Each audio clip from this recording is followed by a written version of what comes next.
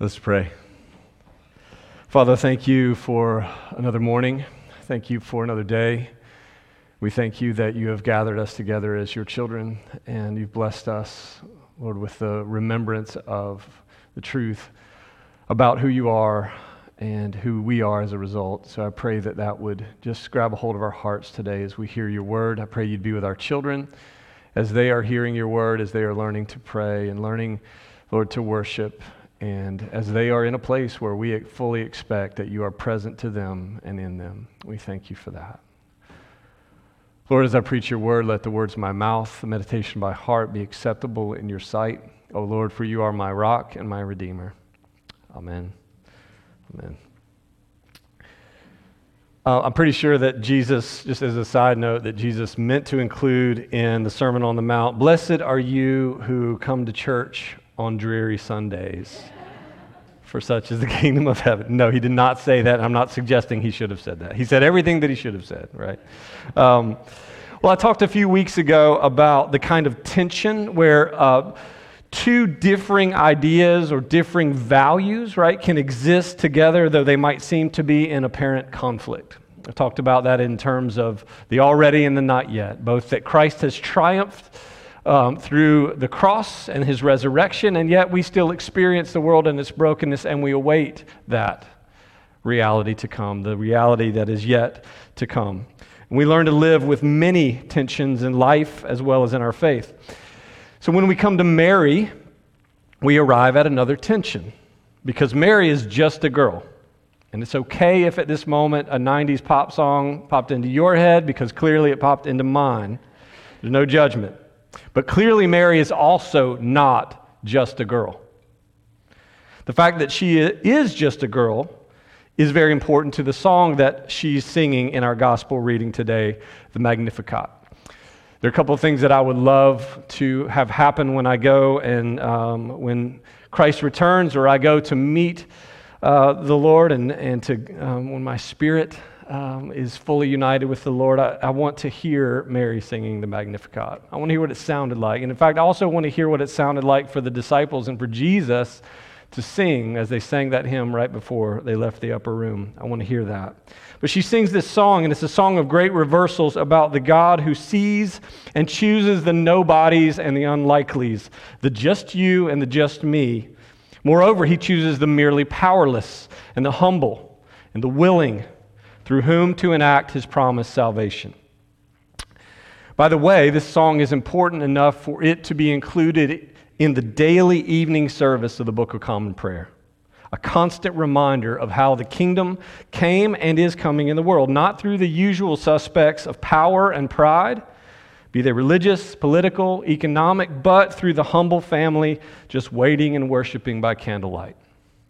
That's why it's there.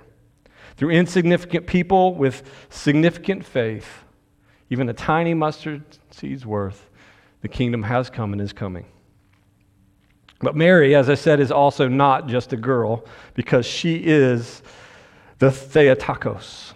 She is, to the Eastern Church, the bearer of God. She and no one else carry the incarnate Son of God to term in her own uterus. And she is a singular icon, so to speak, a forerunner of faith for everyone who willingly surrenders their whole lives, body and soul, present and future, to Emmanuel, God with us, saying as she did, "Let it be to me as you have said." So my goal today is to enlarge our hearts toward Mary, which means moving our thinking beyond her function to her faith. And in doing so, I hope to enlarge our faith in the God who came to her and still comes to us, just people. But also, as it turns out, not just people. So let me start with a story, and some of you in the olden years of Village Church may have heard this story already, but I am a preacher, so that is going to happen from time to time. Sorry, not sorry. At the church I pastored from 2006 to 2013, we hired an administrator named Kathy. She was way overqualified, which clearly meant she was going to be way underpaid, but the hours and flexibility allowed her to care for her ailing mother and to be present to our office as needed. She made everything she touched better. She was just so incredibly competent, and she also happened to be Roman Catholic. And in her first week on the job, she was hanging pictures. And the first and largest picture that she intended to hang started with a question. She said, "Is it okay if I hang this Madonna and child?" And it was probably 3 feet in length, maybe 3 feet, it seemed like it was square, and she wanted to hang it in a 10 by 10 office. So it felt humongous. Without hesitation, my Protestant neurons fired. I wasn't even Anglican at the time, or pastoring an Anglican church. My Protestant neurons fired, and I said, "Sure, but Jesus is more than just child, right?" And she looked at me kind of puzzled, and she was like, "Well, sure, of course." And it turned out to be one of our first really fruitful conversations in the faith. For your reference, Madonna just means my lady in Italian. If your name is Donna, you're named after Mary too, whether or not your parents intended that. So, Madonna. These images of Mary and Jesus aren't just important to Roman Catholics. In case you're wondering, they were common in the earliest centuries of the undivided church. There is a Madonna and child from the 2nd century found in the catacombs of Rome where the church worshiped and escaped persecution. It looks very similar to the ones that we see today. The truth is, my views of Mary at the time were weak and uninspired when compared to 2 millennia of faith. They were inconsistent. I certainly confessed belief in the virgin birth, and I saw great beauty in the story of Mary, but for the most part, she was just one of the Christmas characters we got around to once a year. And that has changed for me. I still think don't get me wrong, I still think the Marian emphasis of the Roman Catholic Church can get really outsized, but we need not overreact and miss what the church has always seen in her. And that's what I want us to see some of today. What can we see? 4 reflections. Let me give them to you quickly, and then I'm going to unpack them. Mary provides for Christ's humanity. Mary proclaims the radical reversal of the gospel and its enlarged scope. Mary represents a new Eve. And Mary is a picture of the church herself. So the first one, Mary provides for Christ's humanity and thus his duality as God and man, fully God, fully human. In Mary's womb, think about this, both the natural and the spiritual, time and eternity, the mundane and the majestic, heaven and earth came together. In her, in the functions of her cells and synapses, the fullness of Christ's humanity was formed, while the conceiving work of the Spirit imparts his divinity. Jesus was both God and man, so the womb of Mary's life welcomed this miracle, this tension, even this scandal of the incarnation of the living God. Mary believed in and bore in her body the facts of his flesh and the truths of his divinity. So you might say, in a sense, Mary became the first Christian. The first to embrace by faith who Jesus really was and would become. As the God-bearer, all of Mary's preconceptions about the Messiah and his salvation were transfigured and changed. So in this sense, she is a forerunner of our faith. When we live out our faith in Christ, we embrace what is an apparent scandal, a tension of the God who came down, who became flesh, who took on our struggles and took on our sins. The God who shockingly wept and suffered like us and for us and with us. The body of our Lord, perfect in temptation, has made our bodies, our otherwise unholy lives, righteous and holy and welcome in the presence of God because he took on who we are and what we are. This is what redemption means, and it also means our new lives conceived by the same Holy Spirit through the gift of faith, are reborn in Christ as their own intersection of heaven and earth, of time and eternity, of the mundane and the majestic. So Mary's a forerunner of our faith because she makes for the proclamation, the physical proclamation of Christ's humanity. Secondly, Mary's song proclaims a profound and surprising reversal of values and expectations and expands the reach of the gospel of salvation. She's the first to proclaim this. Let me just give you the big picture first. The facts of Christ's conception and his lineage are very, very important. Jesus is born into the lineage of David, as was prophesied, but Mary is not David's descendant. Remember, her fiancé Joseph is. But Jesus is not actually born of Joseph, or that is conceived by Joseph. Jesus is miraculously born of, conceived of the Spirit. So what is God doing? God is not only fulfilling the prophecy that the Christ would be in the line of David, extending the family and the Davidic and Abrahamic hopes, but also beyond those as boundaries, beyond bloodlines. The prophecy and the promise, like the love of God, will extend beyond all anticipated boundaries and exclusions. God is shattering the categories. Mary may not realize it, but her song is actually pregnant with the reality that Jesus will not only be the Savior of Israel, but of the whole world.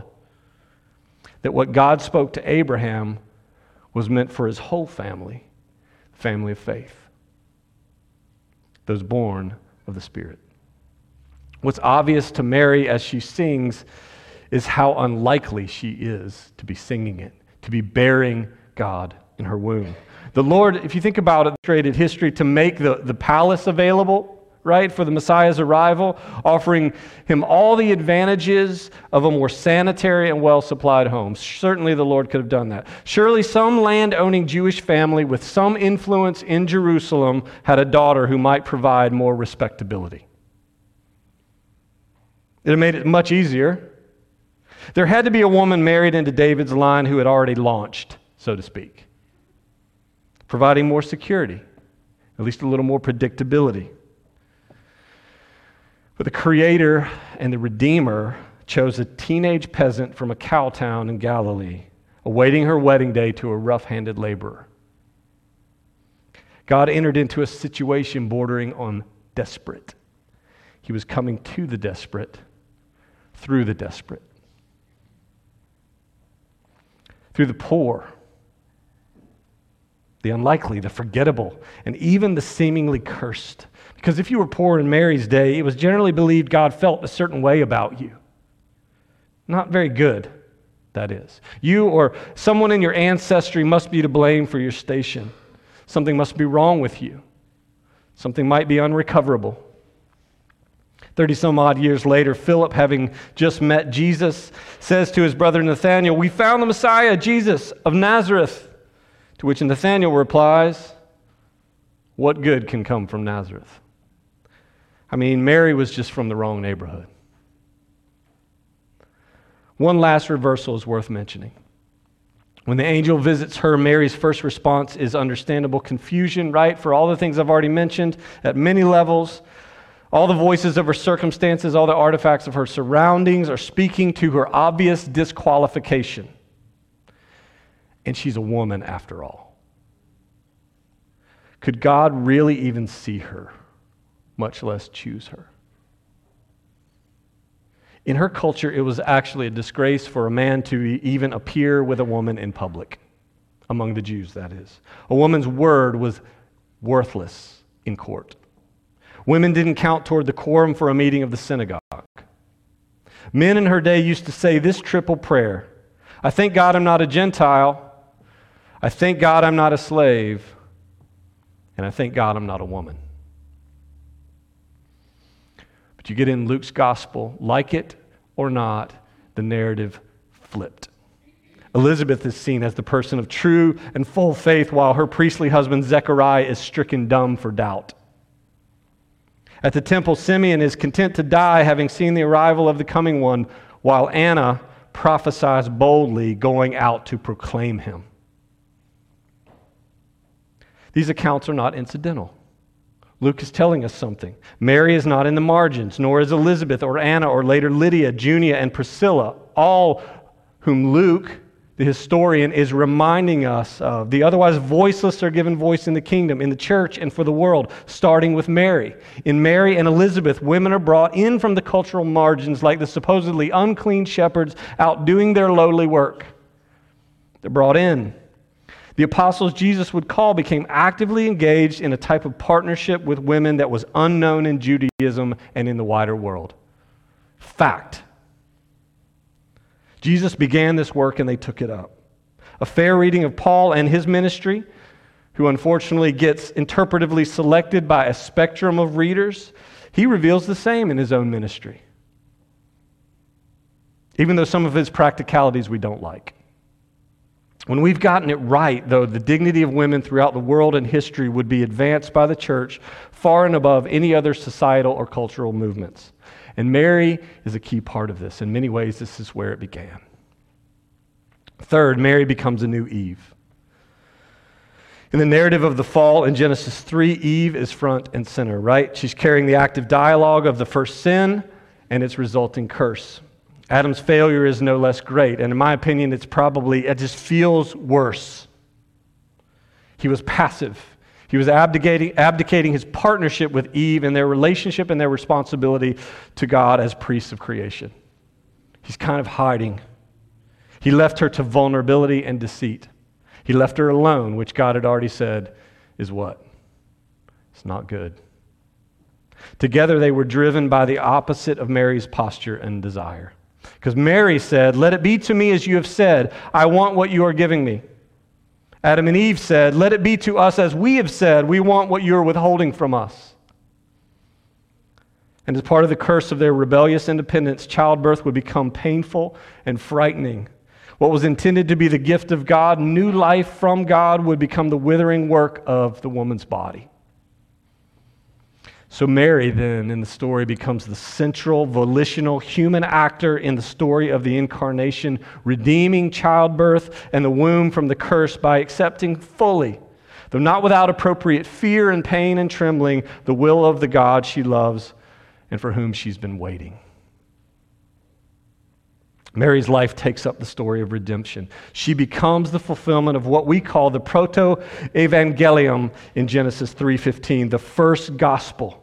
What was it? On that dark day, the Lord promised that one day the offspring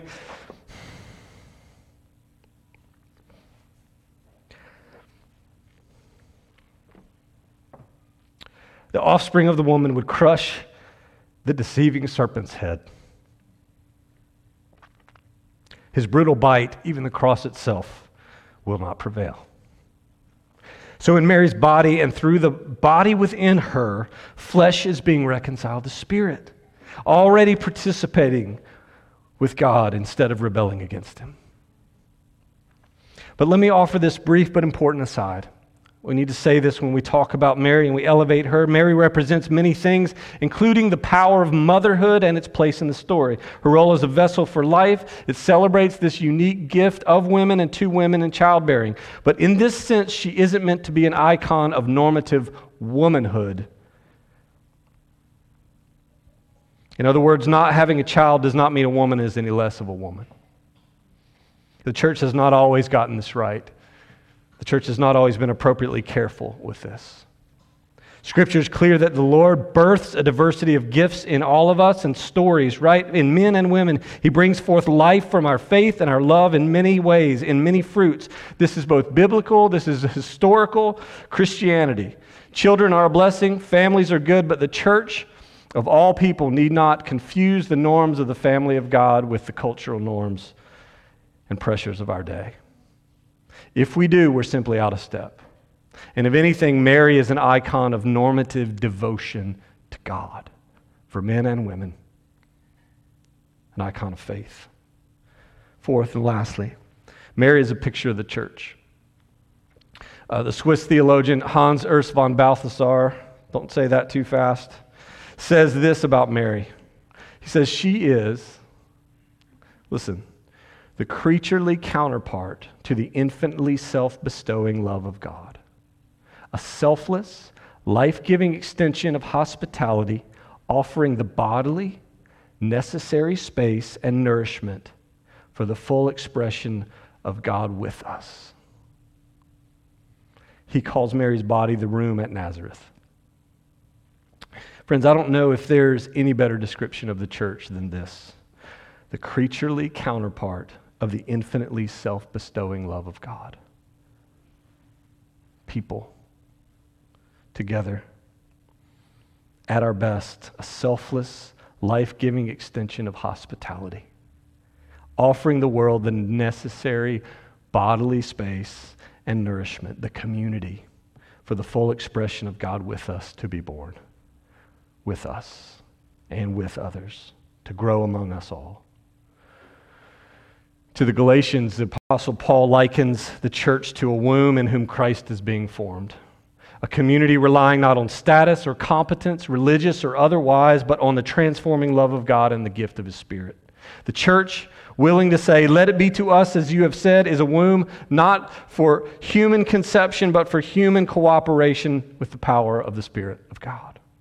And this desire for Christ to be formed in them is what Paul says is giving him a kind of birth pains. Together in Galatia, they're birthing Jesus in the immediate context of life together and for the world. Together at Village, we are too. Mary participates bodily with God in the ministry of Emmanuel, and so do we together. And in this sense, the church too is Theotokos, the God-bearer for the world. So what does this mean for us? Let me just close with this. At the very least, it means we do not have a Savior who exists as an idea. The only Jesus who makes any sense of the story that's been told and died for 2 millennia was attached by a real umbilical cord to a real woman. A girl, but not just a girl, who understood the story of dramatic salvation well enough to sing it as a song we can still sing today. A song of astounding reversals, of cascading salvation to the world and divine hospitality. And this is the song we are meant to sing.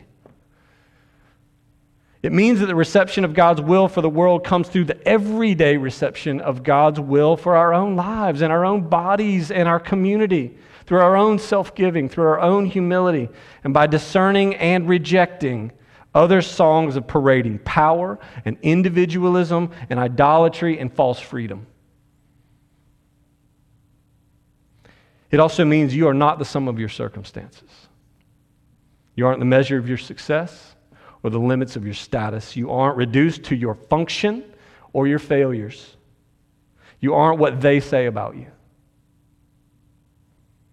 You aren't the bed you've made, you aren't the cards you've been dealt, or the nagging void you feel.